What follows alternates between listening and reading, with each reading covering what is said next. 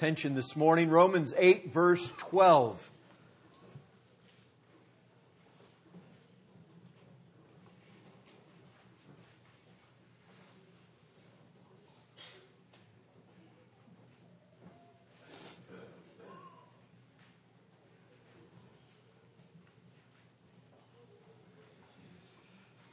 I'll read all the way through verse 25. So then, brethren, we are debtors,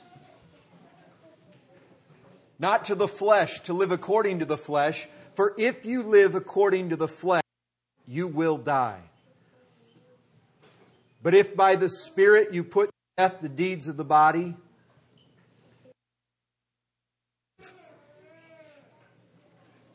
for all who are led by the Spirit of God are sons of God. For you did not receive the spirit of slavery.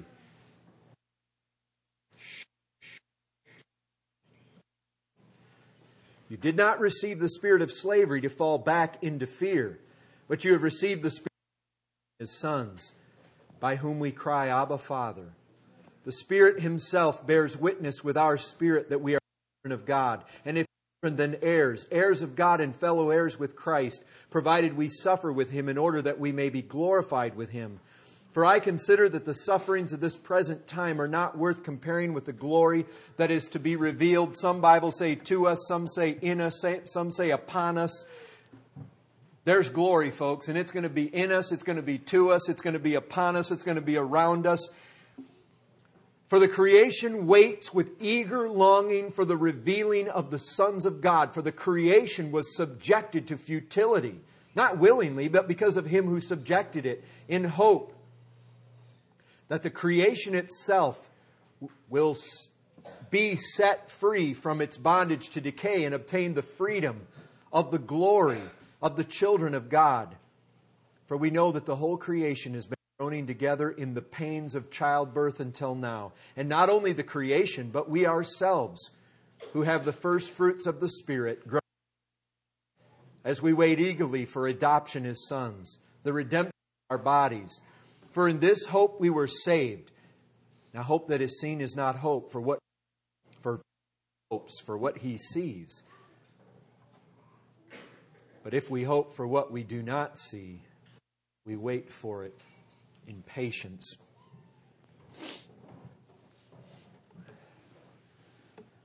This morning, God helping us, we will be moving beyond Romans 8:13. Now that's a big feat because we were there for 6 messages. This whole portion I just read, it includes a little bit of where we've been and a whole lot of where we're going in the weeks ahead. We're going to be looking at the remainder now. 8:13, 6 messages. Now we're going to begin to look on from there into the rest of Romans chapter 8. Verse 14.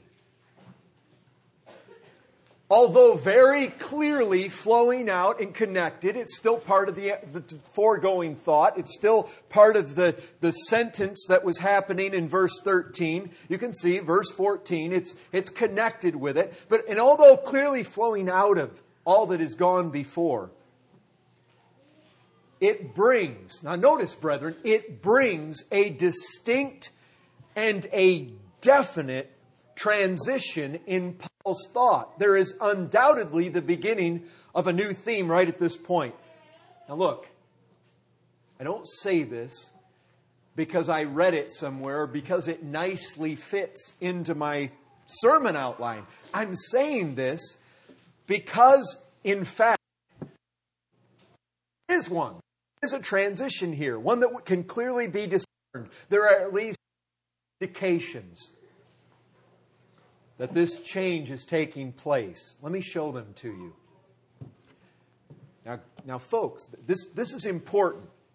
I'm not emphasizing there's a transition in the letter for no reason. It's important. We're going to get to it. We're going to look at it. But the first thing is, I want you guys to clearly see that there, in fact, is one. Now, if you haven't been with us before this, let me just show you how this transition is taking place.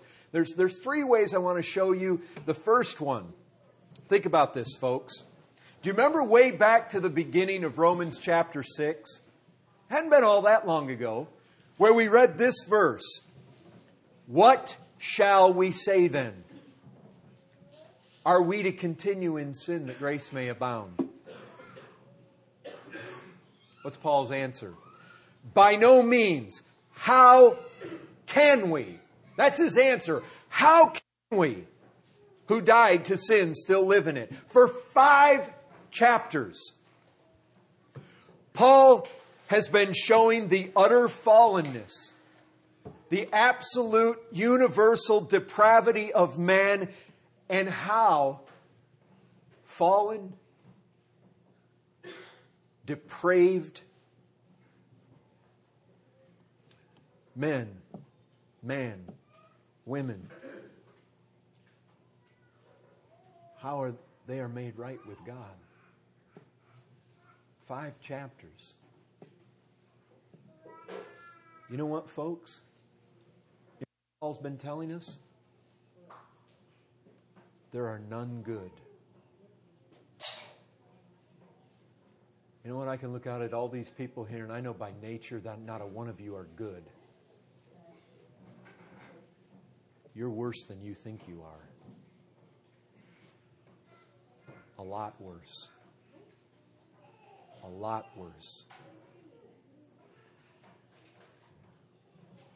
See, I don't have to know you personally, but God knows you.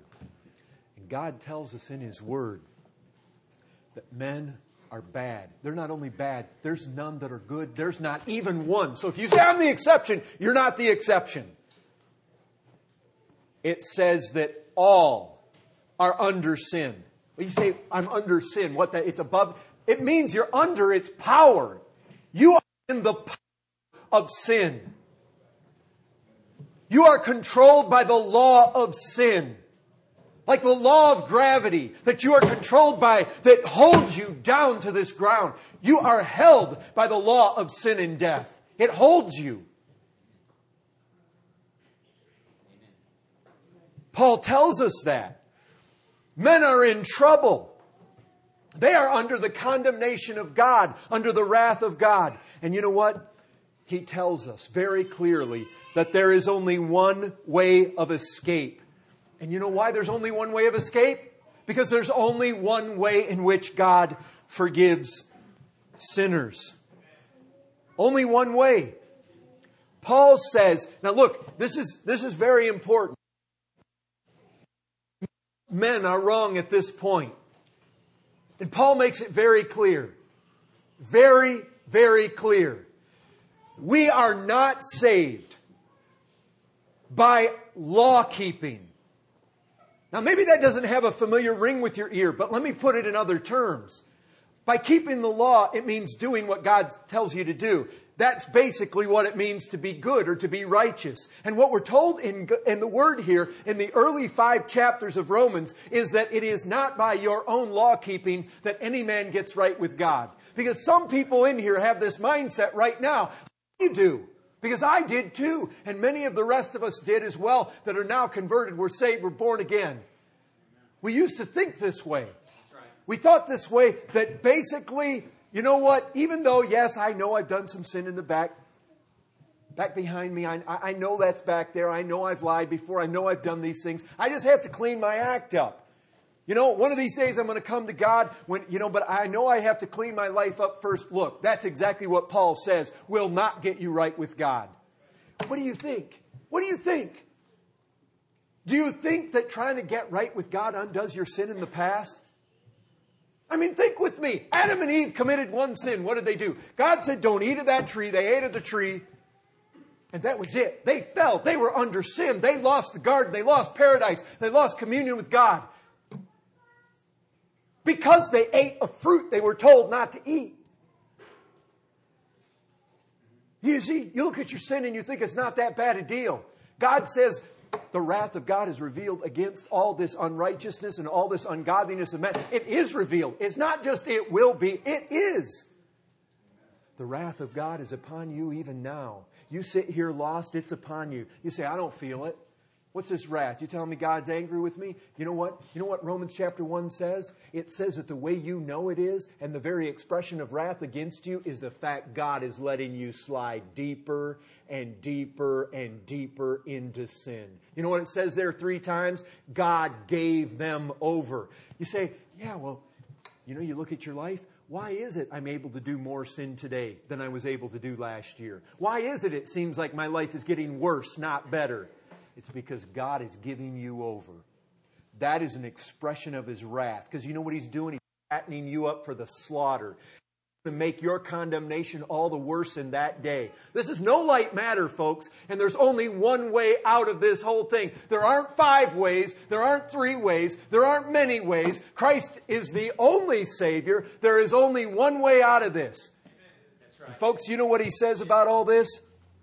He says that God put forth His Son, Jesus Christ, as a sacrifice to drink the very wrath of God and to die in the place of sinners. And I'll tell you this, even really, really bad sinners, no matter how much you've done, God put forth a Savior that is adequate and sufficient to save even the worst. Put Him forth as a propitiation to drink the wrath that you deserve. That's what we're told in these first 5 chapters. And here's the beauty of it. When an ungodly sinner takes that truth and believes it for himself, when he casts himself entirely on this mighty Savior, Jesus Christ, for the forgiveness of sin, this is what happens. God instantly, in a moment, declares that ungodly wretch to be righteous. Perfect. Forgiven. That man is not legally declared to be righteous. He's declared to be the righteousness of God. That is incredible. God justifies the ungodly. Not because of their own righteousness. They're ungodly. They don't have any. But because of the perfect righteousness of Jesus Christ.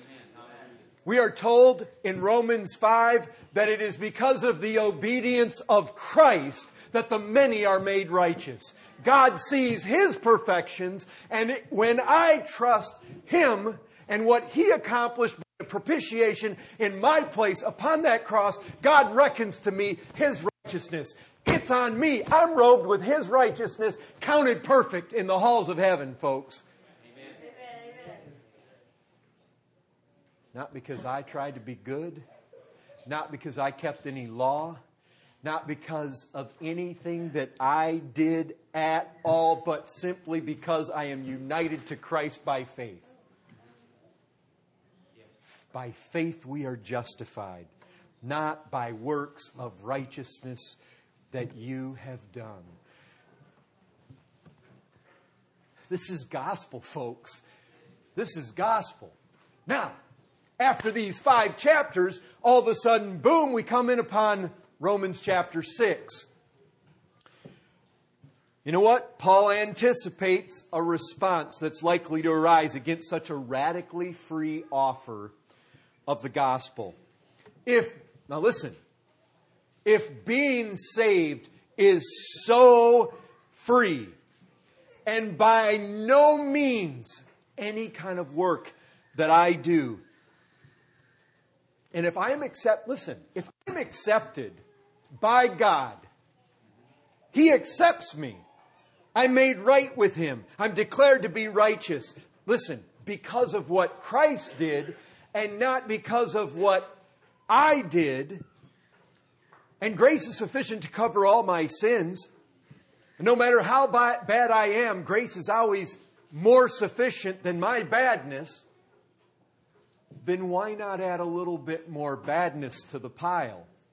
Why not sin a little bit more? Because after all, I'm accepted because of Christ's righteousness, not because of my own. And so if it's not based on my righteousness, why not be a little bit more unrighteous? It doesn't affect His righteousness at all, right? And that's my basis of acceptance. So what does it matter if I sin? In fact, if I sin, isn't the grace of God shown to be all the greater? Because the more sinful I am, the more wicked I am, the more it highlights the grace of God to save me. So why not sin more? You see, Paul anticipates that very question, that very reaction to this type of free, absolutely free gospel invitation. Now, Paul, here's the thing. Paul, what do you think of that suggestion? That's where Romans 6:1 comes in. Are we to continue in sin as a Christian? And he says this, by no means, or God forbid. And then he says this, how can we, who died to sin, still live in it? How can we? The clear point is, we can't. Now listen. This helps separate the wheat and the chaff in the church. Look, the offer of the gospel is incredibly free.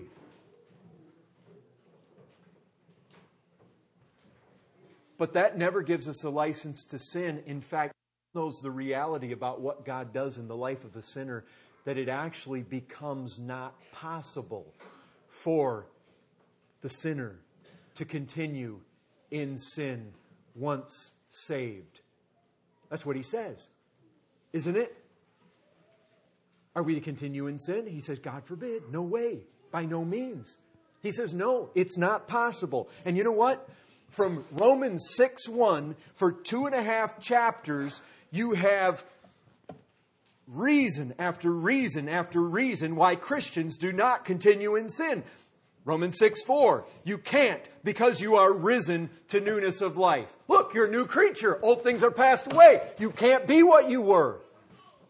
Romans 6:5, you can't sin because your old self was crucified. Look, what you were is dead. You are not the old man, folks. You are a new man. Romans 6:7, you can't continue in sin because you're free from sin. If you're free from sin, look, if people who continue in sin are in bondage to sin, but you as a Christian are free from sin. Romans 6:11, you can't continue because you are dead to sin. Look, if you're dead to something, that means that relationship is ended. Death ends relationships. 6:14, maybe one of the strongest statements he makes. You can't continue in sin because sin will have no dominion over you. 6:17, you can't because God made you obedient from the heart. Look, that's a good reason, folks. If God's the one doing this whole thing, and He's making people obedient from the heart, and that's what He does to people when He saves them, and it is, folks, because that text right there says it is. If He makes you obedient, that doesn't say He's making you disobedient. He's making you obedient. Romans 6:18, you can't continue in sin because you're now a slave of righteousness, not a slave of sin. Romans 6:19, you can't continue in sin because you're now a slave of God. You see, being a slave of God means you are obedient to Him.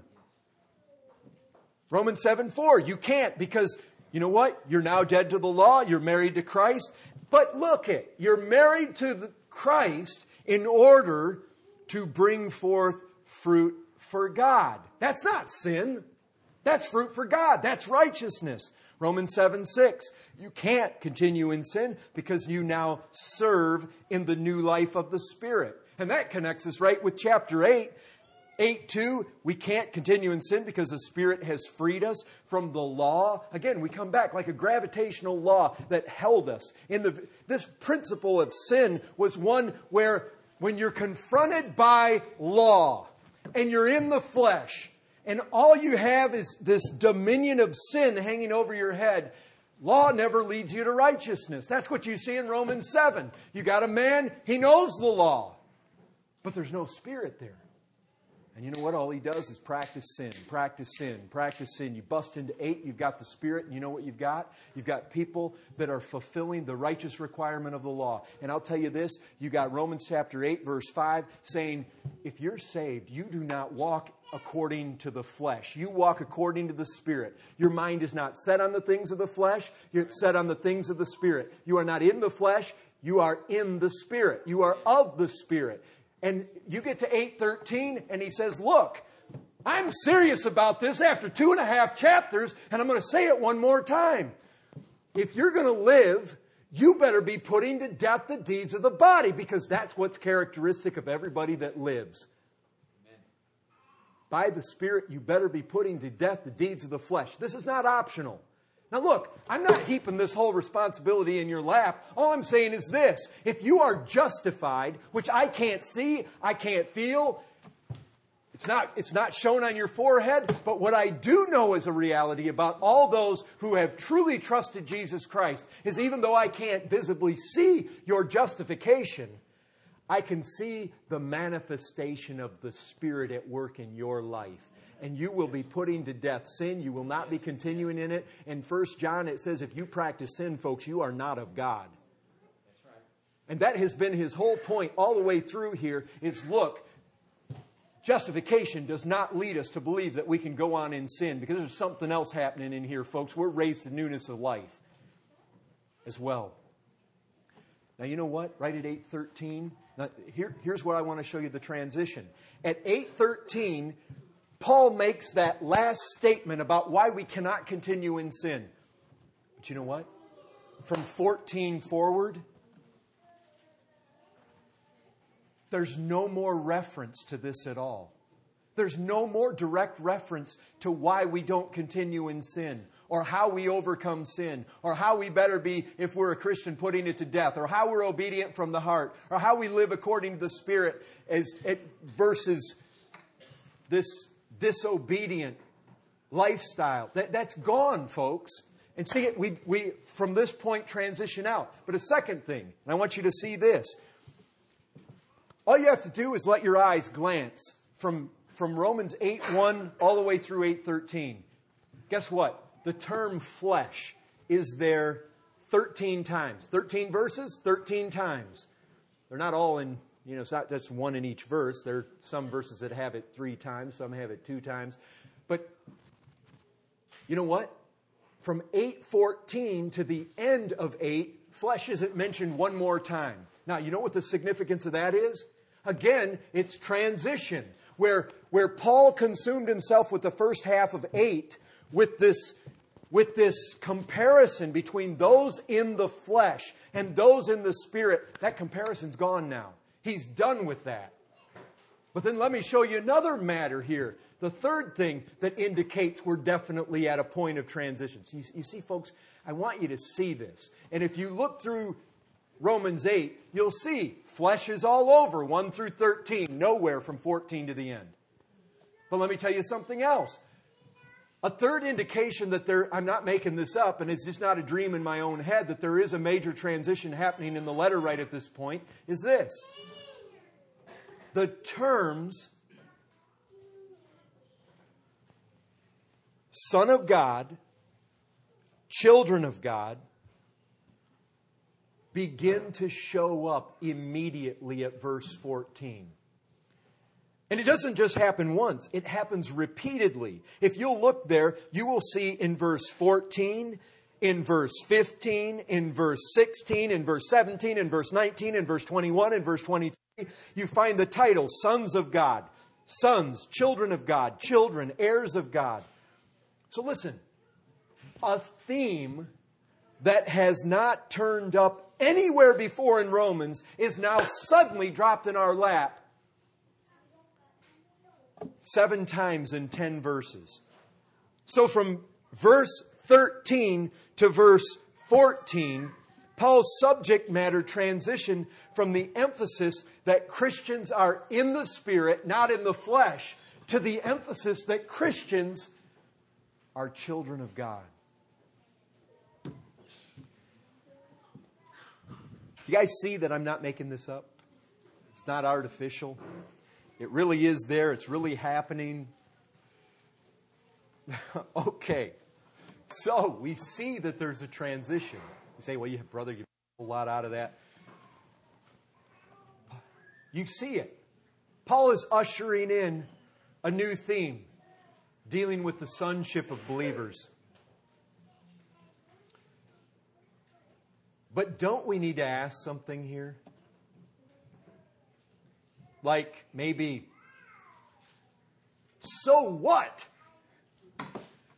You know, why does it matter? It's nice and everything, but, you know, don't we really have to ask, how does this affect you and me right here, right now? It's nice that we notice a shift is taking place, but in reality, what practicality, what bearing does this have on my life, on your life? I mean, is it going to change the way I sleep tonight? Is it going to change the way you live your life tomorrow?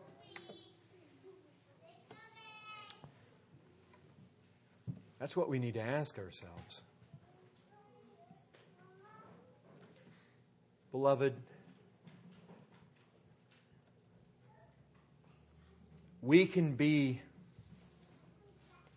indifferent. Right? You guys sit there and I don't know what you're thinking. I'm hungry. I wish lunch would get here. It's crowded. I feel claustrophobic. I hear this child over here making a noise. I can't pay attention. These walls are yellow. It's distracting me. I don't know what you're thinking. But you know, we can start thinking about things like sonship, son of God, child of God. And really we can ask, so what? And we can be indifferent to truths. In reality, truths that might make an angel just gasp at the reality, at the significance, wonderment of a certain doctrine.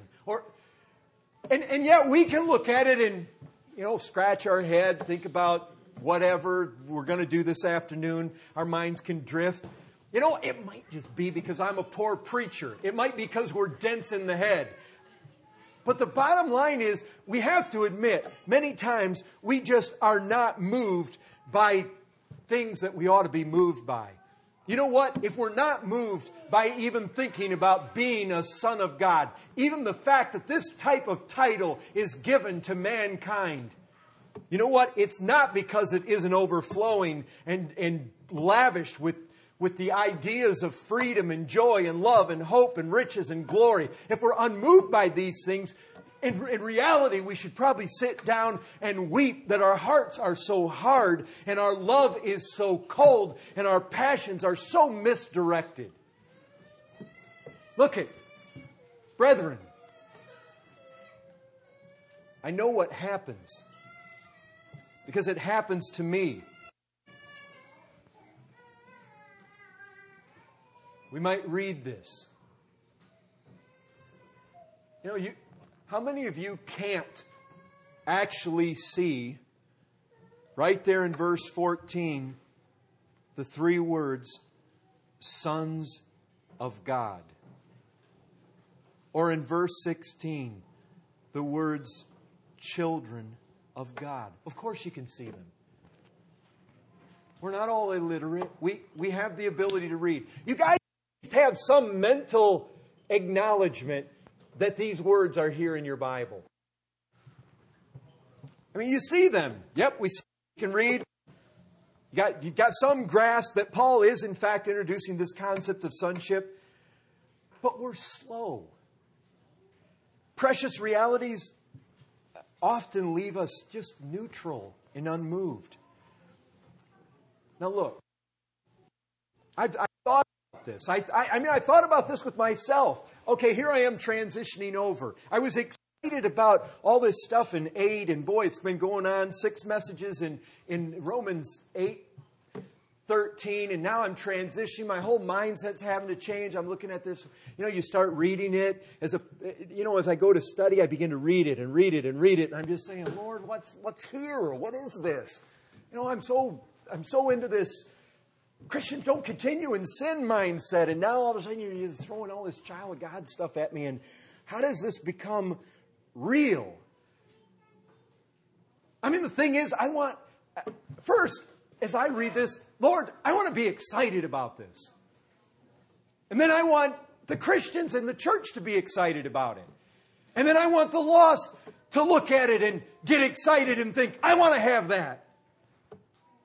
And so I'm thinking, Lord, how can I do this? And I don't know, you guys, you have to bear with me. But this illustration came to my mind.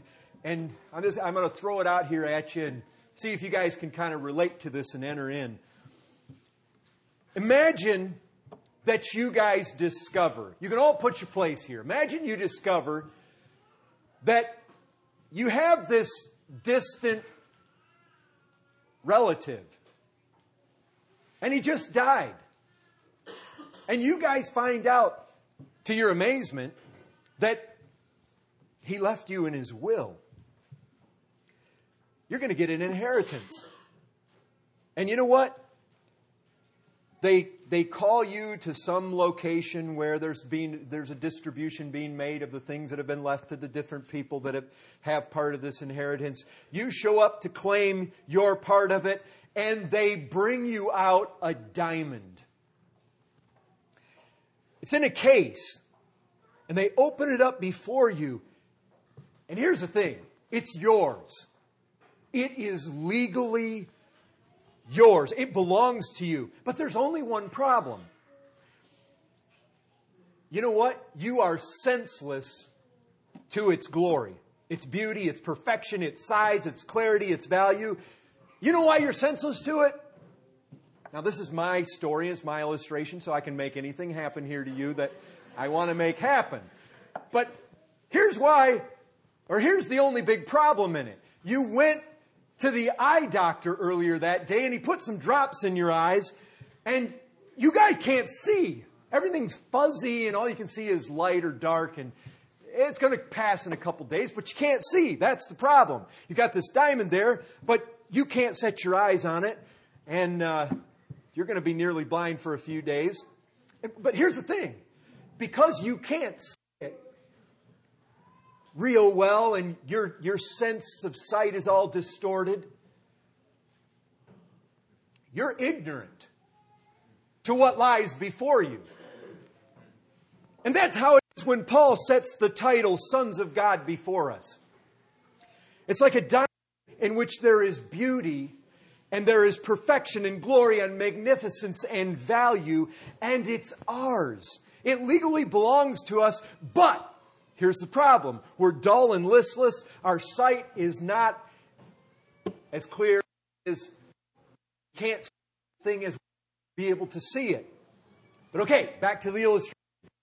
Now imagine with me again, you've inherited this diamond from your relative, and let's suppose that on that day, when you went to receive your inheritance, there's a probate attorney there. Wait, we have one here. See, it's my story. It's David. David is there. And David knows that when inheritances are distributed, it's a good thing to have witnesses involved because you never want the person that's getting it along later and say he didn't get it. So David brings a witness. So this witness just happens to be one of the foremost diamond experts in the world. And although you can't see the diamond, he certainly can. He carefully examines this thing. And you know what he does? The witness, the guy who's this foremost expert, after he's looked at the diamond, he pulls you aside. And he says this in your ear. He says, "Sir, you possess the largest, most exquisitely perfect diamond I have ever encountered in my life." He's resonating in his voice. This guy is excited. And you know what? Even though you can't see it, you start getting excited yourself.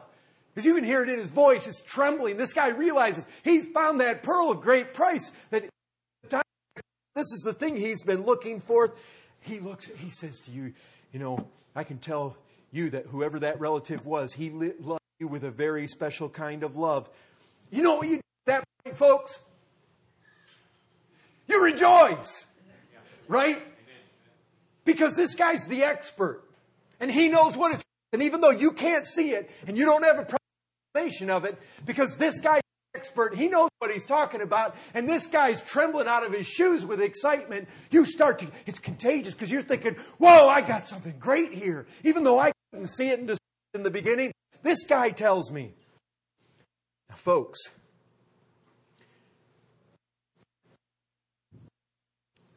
when someone who knows what he's talking about tells you about the value of a thing like that, he's the expert, he's excited, you begin to realize this is definitely something to get excited about. You see, folks, you might be sensitive to the value of possessing the title Son of God. You might be dull to it. Listen, that's all I'm doing today is an introduction. We're going to get into this stuff a lot more. So if you wonder, well, brother, you're not really examining the here, we're going to do that. We're going to do that. But I'm trying to get us to a point of anticipation. Like, we really want to know about this. This sounds like a good thing. You see, senseless as we might be to all this, you of possessing this title, we might be dull to it. We might not see it as we should. Our eyes might be blinded. But I'll tell you this. There's a guy. Well, I'm going to tell you about this guy. He is full of the Holy Spirit. This is God's expert.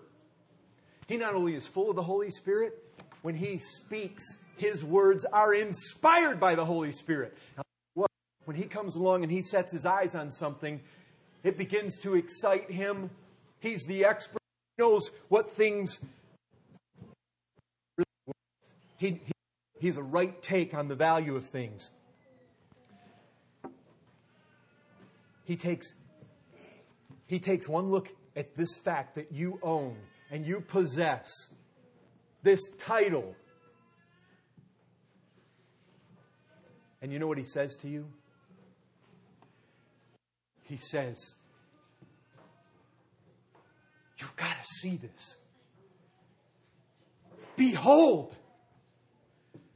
Look.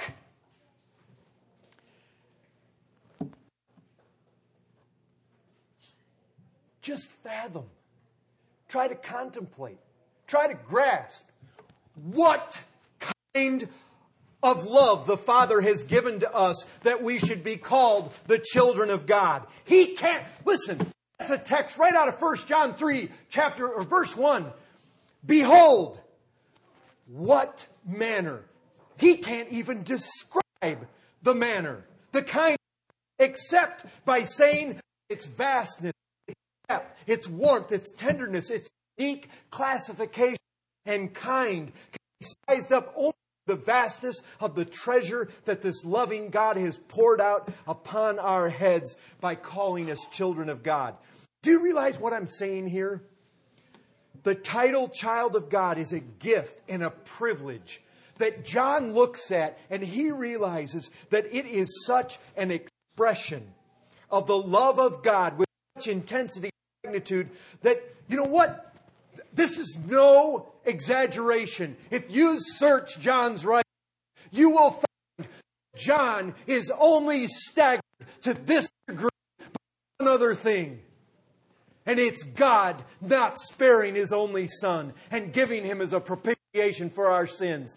The only other thing in Scripture that causes wonderment and amazement to that degree in John the Apostle is the fact that the fallen sons of Adam could ever be called sons of God.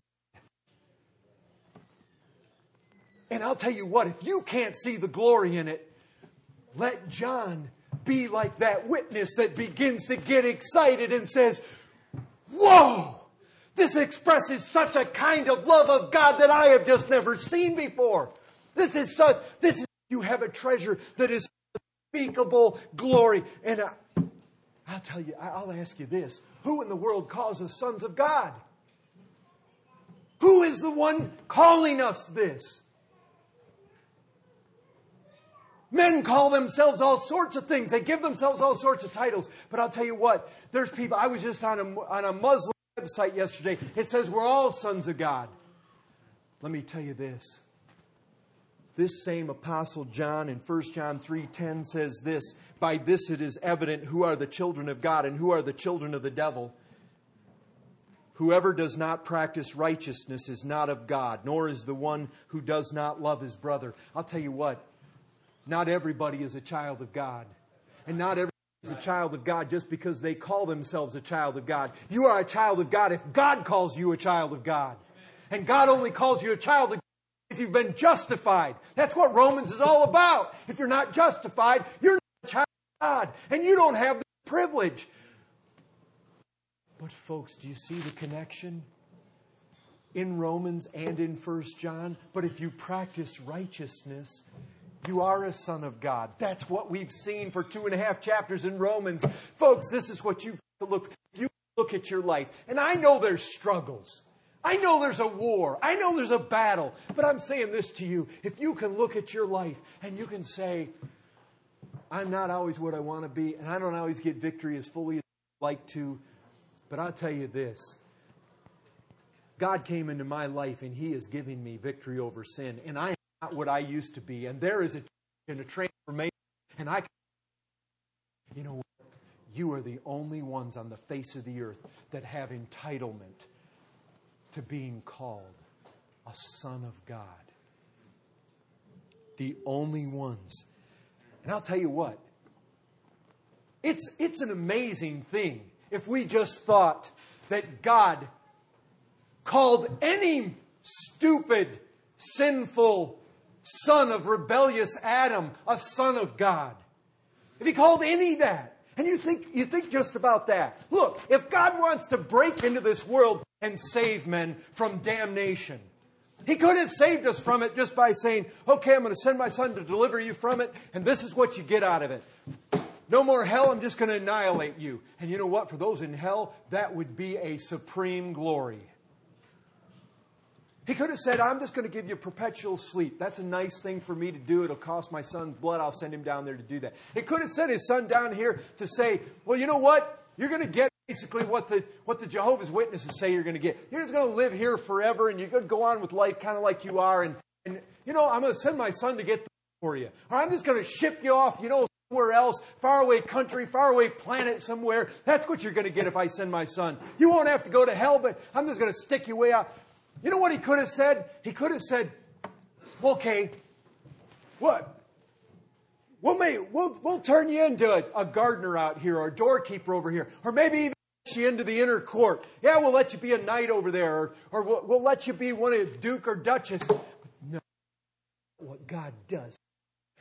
If I'm going to put my love on display, I'm going to do it inside. And you know what? It's not like God has to be forced. God overflows with this. It's not like we have to constrain God to hold back His love. Scripture says God is love. It's like John is saying, look, God is love. That's what He is. It overflows from Him. And when He's ready to show love, He just goes the utmost mile. He says, I'm going to take these sinful rebels, and I'm not going to just make them a knight. I'm not going to just spare them from hell. They're going to sons and my daughters. I'm bringing them into my very family. I am going to extend this love to such a way that and you know what? The fact that God would do any son of Adam is amazing. But you know what ought to really stir us up in this place is if God's done it to you. Amen. It's an amazing thing that God would do it to anyone. Amen. But the fact that very few have that title from God. A lot of people have it in their own estimation. But the very fact that there are few upon the face of this earth that can truly be called sons and daughters of God, and the fact that you might be in this place, and you can say, I possess it. And here's John over here. He's all shaking. He's just so excited. And he's trying to get you to come along and say, I see it. Because he's saying all the time, behold, behold. It doesn't matter if the doctor put those drops in your eye. Look at that thing. This is great. This is a possession worth having, folks. This is not something that is light and trivial and fluffy and we can just pass over it and say, oh, this doesn't matter. Now look, folks, you look at verse 16 there and it says that the Spirit of God is bearing witness with our spirit that we are children of God. I'll tell you what, folks, this is the heart of true Christianity. that God gave His Spirit to us with one of the primary purposes to communicate this love and this affection and this glory to us. The Spirit of God comes to us and bears this witness to us. He communicates it. Beloved,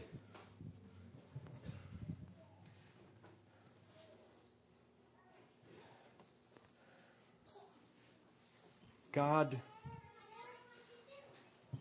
let me tell you something, just an ending here.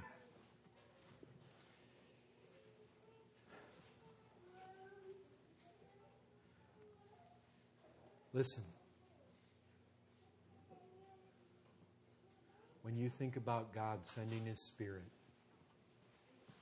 to come bear witness to us, not just guys like John, but His own Spirit comes to bear witness to us. You know what that tells me? If God sends His Spirit to us to bear witness that we are His sons, to experience that warmth and that affection, what that tells me is very clearly God would have us to seek after experiences of His love. And that's really what's encompassed in that idea of being a child of God. It is a love of a Father. It is the Son, the daughter, able to cry out, Abba, Father, and the Father being there. The Father in His love being there to pick us up, to help us, to love us. That's what you need to pull out of this thing.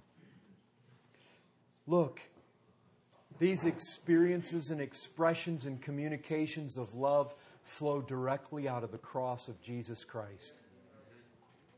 What God has done for us in Christ. But I'll tell you this, if anything about these texts ring true to us, it's this.